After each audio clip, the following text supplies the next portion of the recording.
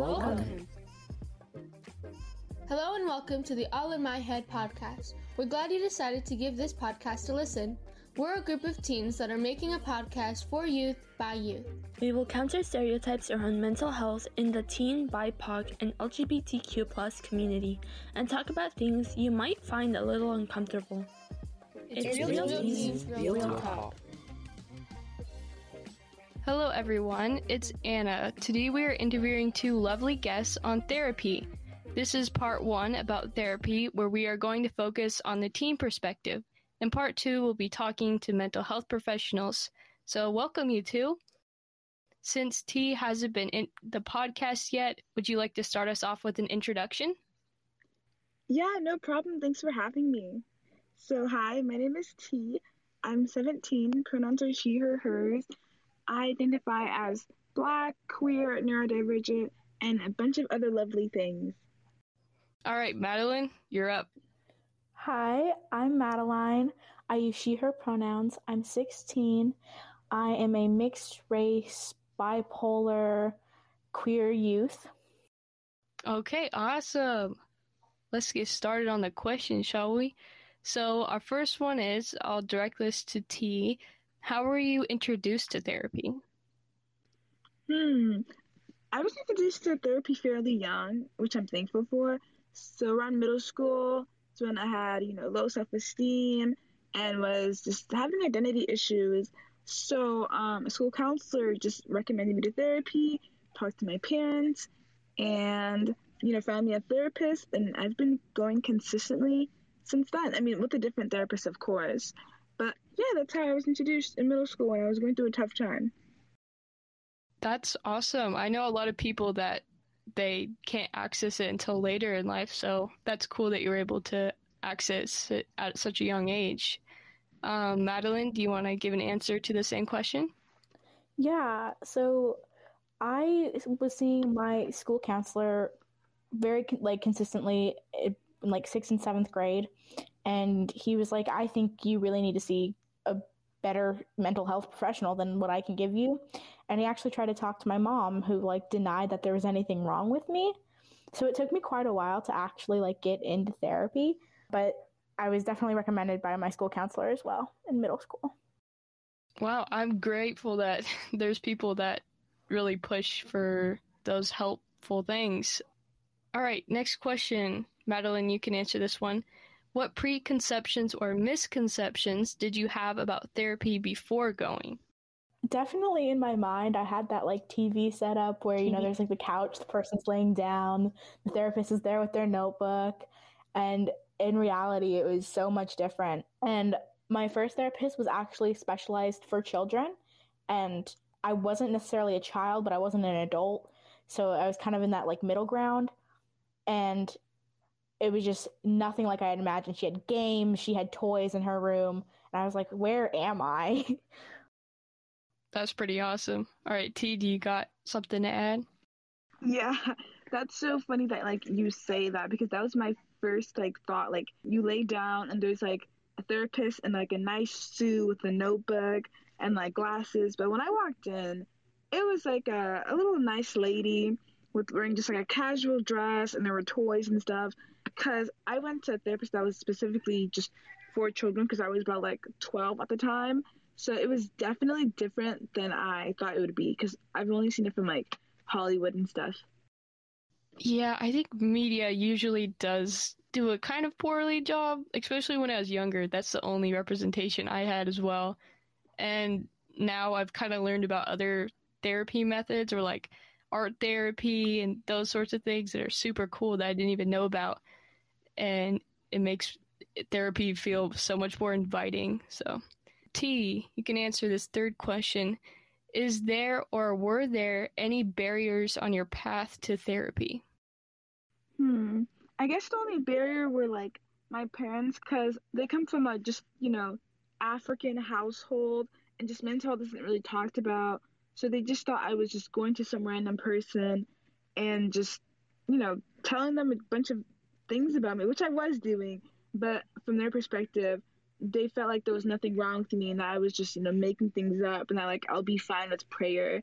So that was a barrier. It was my parents, definitely. And I guess one was just opening up because I couldn't really explain how I felt and didn't really talk about it with anyone. And it was hard to talk to an adult about it because I was 12, and I mainly talked to my peers. So having an adult in front of you asking you questions, it's really hard to answer when you're 12 and the other person's like 48.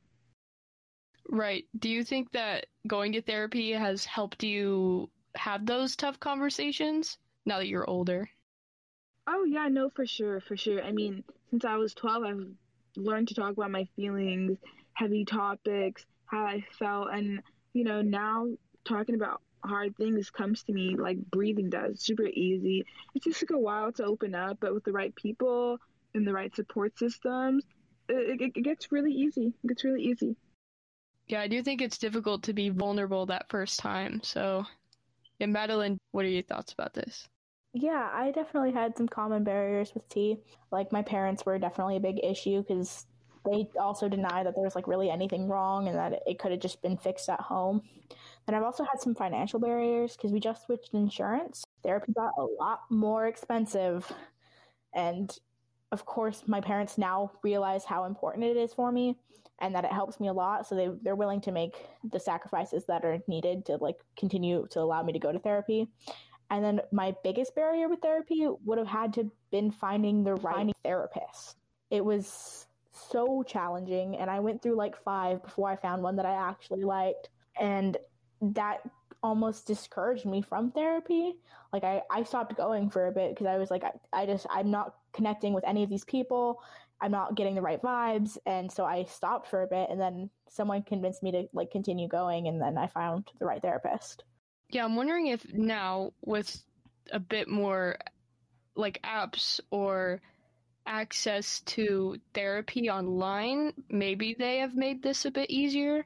But I do think that it's still a big barrier. You don't really know who your therapist is going to be until you go talk to them, right? So, and it can be a lot of money and a lot of energy that kind of drains away from doing that. So, on that note, Madeline, what are the biggest things you get out of your therapy? The biggest thing that I get out of therapy is just the weight off of my chest, like being able to talk to someone about everything that's going on in my life and being able to just get it all out. And then there's also, of course, the fact that I get to kind of reconstruct my daily habits and daily life around my mental health barriers to make them better, which has just been so helpful and so amazing for me. What about you, T? What are the biggest things you get out of your therapy? Honestly, the biggest things I get out of it is, my own voice. It's nice to speak for myself and to let things out. I get out of therapy a safe place to be, and just, those are really the two major things, a sense of self, describing how I feel, and a space to feel vulnerable, because I didn't always have that space to be vulnerable. I'm really glad that you have a space now. How did you feel before you went to therapy versus after? Before, I felt like I wasn't allowed to talk about my feelings, and other people's priorities and needs were greater than mine, and that what I was feeling was just like made up and fake, and there were people with bigger issues, and that I should be grateful, That's how it felt like. That I always had to just hide something and not be honest about how I felt, and to not speak out my feelings, but to always worry about other people's. Yeah, I think oftentimes there might be like a misconception that you have to go to therapy if you have like the worst imaginable problem, and sometimes we underestimate like the issues we have in our mental health because it's not something people talk about too much, so you don't know what is bad or what is good. So I think having therapy helps to clear that up, and that you can go even if you think it's a small problem or if you don't have any problems. Madeline, what do you feel like you were before you went to therapy and then after? I definitely thought that like mental health was such a taboo topic and that mental illness just shouldn't be talked about, because that's kind of how my parents had raised me. They're both very like closed off people. And then like going to therapy, I realized that mental health needs to be talked about and that we need to be addressing the mental illness and even just the daily stress and problems that life bring. And like before therapy, I was closed off like my parents, and like T said, like I didn't know how to communicate my feelings and how to talk about these big subjects. And then therapy just helped me like communicate what I was feeling, what I needed, especially. I had a really hard time with that before therapy. And then therapy's also just helped me help others as well, like friends who have daily problems. Now I know how to react to that instead of just being like, well, you should just deal with it, because that's kind of the mindset that I had with myself. But it's definitely helped me talk with others about their mental health as well as mine. Ooh, can I add on real quick? I also got like a morning routine ahead of therapy. Honestly, like finding a consistent schedule and to, really ground myself in the morning and come in with a routine. So, things don't get too stressful. That's been super helpful and that I've gotten out of therapy. Because before I was just doing whatever, kind of a mess all over the place. But yeah, therapy's definitely helped me be more organized. Yeah, I'm thinking I might need help with a morning routine.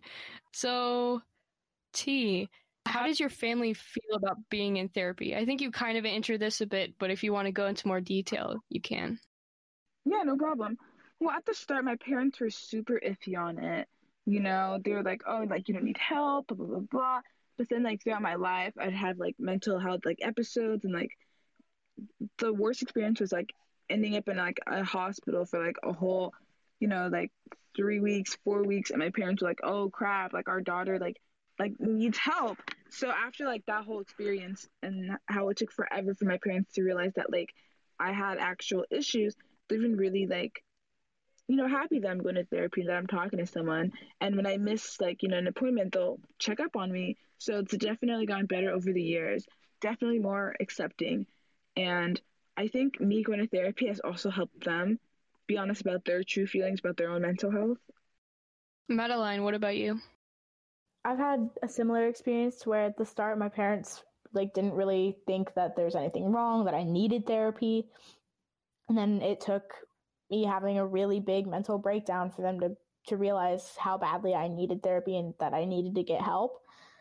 And now, like, my dad is super supportive about it. And whenever I, like, quit therapy for a little bit, like, I stopped going for a little bit because of time issues. And he sat me down and was like, you need to go to therapy. It helps you. And it's a necessity for you. And I need you to continue to do this, which really kind of opened my eyes a bit and helped me see that I needed to start seeing a therapist again. And like T said, it's definitely helped my parents realize that they can speak up about their own mental health as well. And that, like, my dad even started seeing a therapist because of me. That's pretty cool. Since you both have been to therapy for, I would say, like a while, what is it you look for in a therapist? T, you can go first. I kind of just go off of, like, vibes. Like, that sounds silly, but if I just feel comfortable in their space and I'm, I can open up, and how they talk to me for sure. Like, I like therapists who are less serious and more laid back, so it feels like I'm talking to a friend, but not really, and I like therapists who don't interrupt me, who really, like, get to know me as a person first. I always, always, always, always look for a therapist who also asks about my interests, what I do for hobbies, and not just, oh, you're depressed, why are you depressed, Like, I definitely want a therapist who sees me as a person first, and then, like, my mental health issues second. Madeline, you're up. Yeah, I mean, I also go off, like, vibes, and, like, if I can feel comfortable in that space, that's a good start. And I really go for, like, how they talk to me. Like, my first therapist, I'd already expressed to her that I didn't like when people, like, talk to me like a kid, and then she continued to call me kiddo after I'd expressed how I didn't like being called kiddo. And so that really irked me, and so I stopped seeing her. But I've looked for people who are kind of like charismatic and share kind of the same kind of personality as me, are outgoing and are willing to talk as well as be talked to, because sometimes I'm not in the mood to share my whole life story every single day. But sometimes it's nice to just hear, like, their perspective on things and what they would do or what their advice is. And so that's definitely been what I've looked for. That makes a lot of sense. I also look for a therapist who looks like me. Before, I used to see, like, white women, which was, okay, because they related to an extent on the woman stuff. And then I'd see like a man, and that just didn't work out just because, I've had like traumatic experiences with just being around men and stuff. And then my therapist now is a Black woman, and that's been so life changing. And she really understands the way that I navigate through life and other things that are making me upset that are out of my control, like, misogyny, anti-Blackness. So it's nice to have a therapist that looks like me so they can relate to me and truly give me advice. That'll help. That makes a lot of sense. Okay, so to wrap up our interview, we have one last question. So, Madeline, what is it like talking to an adult versus a peer? Because I know that, therapy, some people shy away from it because it's usually an adult. What is that like for you to talk to an adult? It definitely depends on what kind of adult you're talking to in therapy, because some will give you kind of their experience as they've gone through life because they have more years over you or whatever. And then sometimes it is similar to talking to a peer, but someone who is going to understand your mental health better. And talking to a peer, like I've had experiences where they're like, well, I don't know how to help you. And so that's been frustrating. Whereas talking to like a therapist, they've seen people in your situation, they've seen and they know about what you're going through, even though if they can't relate or not. So that's kind of the differences that I've come up with. That makes a lot of sense. I think sometimes when I talk to a peer, I kind of hit a wall of how much help they can give me. And that makes sense because they're not, professionally trained. And so reaching out to somebody else and maybe taking off a burden to someone who's professionally trained is sometimes a better option for like the tougher stuff. So T, what do you have to add about adults versus peers? So I've always been like an old soul. So most of my friends, I'm 17, most of my friends are like 18, 24, and I just relate to them more. So I don't really talk to my peers about things because their advice is usually super, like, no offense to them, but it's usually just super shallow and just, they don't know what to do either, which is fair, and it's not the same versus talking to an adult because they've been 17 before, they've seen people with the same experiences as me, have maybe gone through it themselves. So I really do prefer talking to an adult because not all adults are amazing, of course, but it just feels more mature and like you're taken seriously. And you don't have to worry about them telling their friends or something. All right. That's the end of our questions, y'all. Thank you so much for coming on to our podcast, Madeline and T.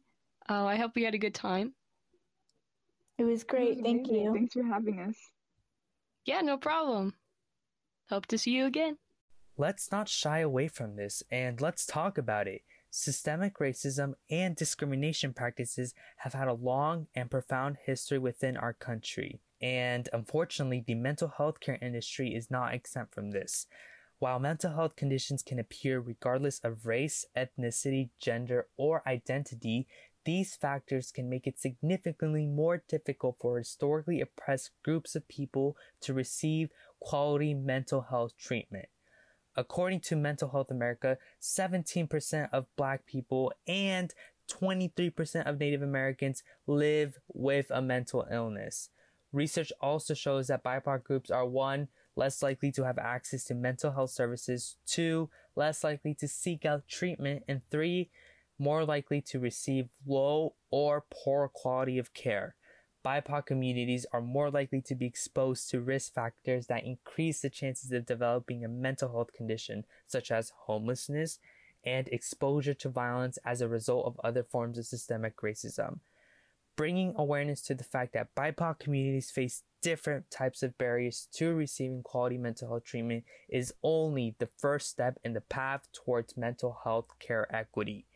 If you yourself or someone is in need of mental health resources, please feel free to check out the NAP Ministry and Real to the People. The NAP Ministry is an organization that explores and promotes the healing of power through napping for BIPOC communities specifically, with a focus of Black people whose rest is challenged by the ever-present trauma in their lives. Real to the People was created as a response to the COVID-19 pandemic. It offers free therapy services to help people cope with isolation, including group support series, which is 4 times a week. This podcast was created using a grant from the Oregon Alliance to Prevent Suicide in partnership with the Association of Oregon Community Mental Health Programs and with funding from the Oregon Health Authority. The adult advisor is Nicole Mayer, music by Waterboy, shared on Pixabay.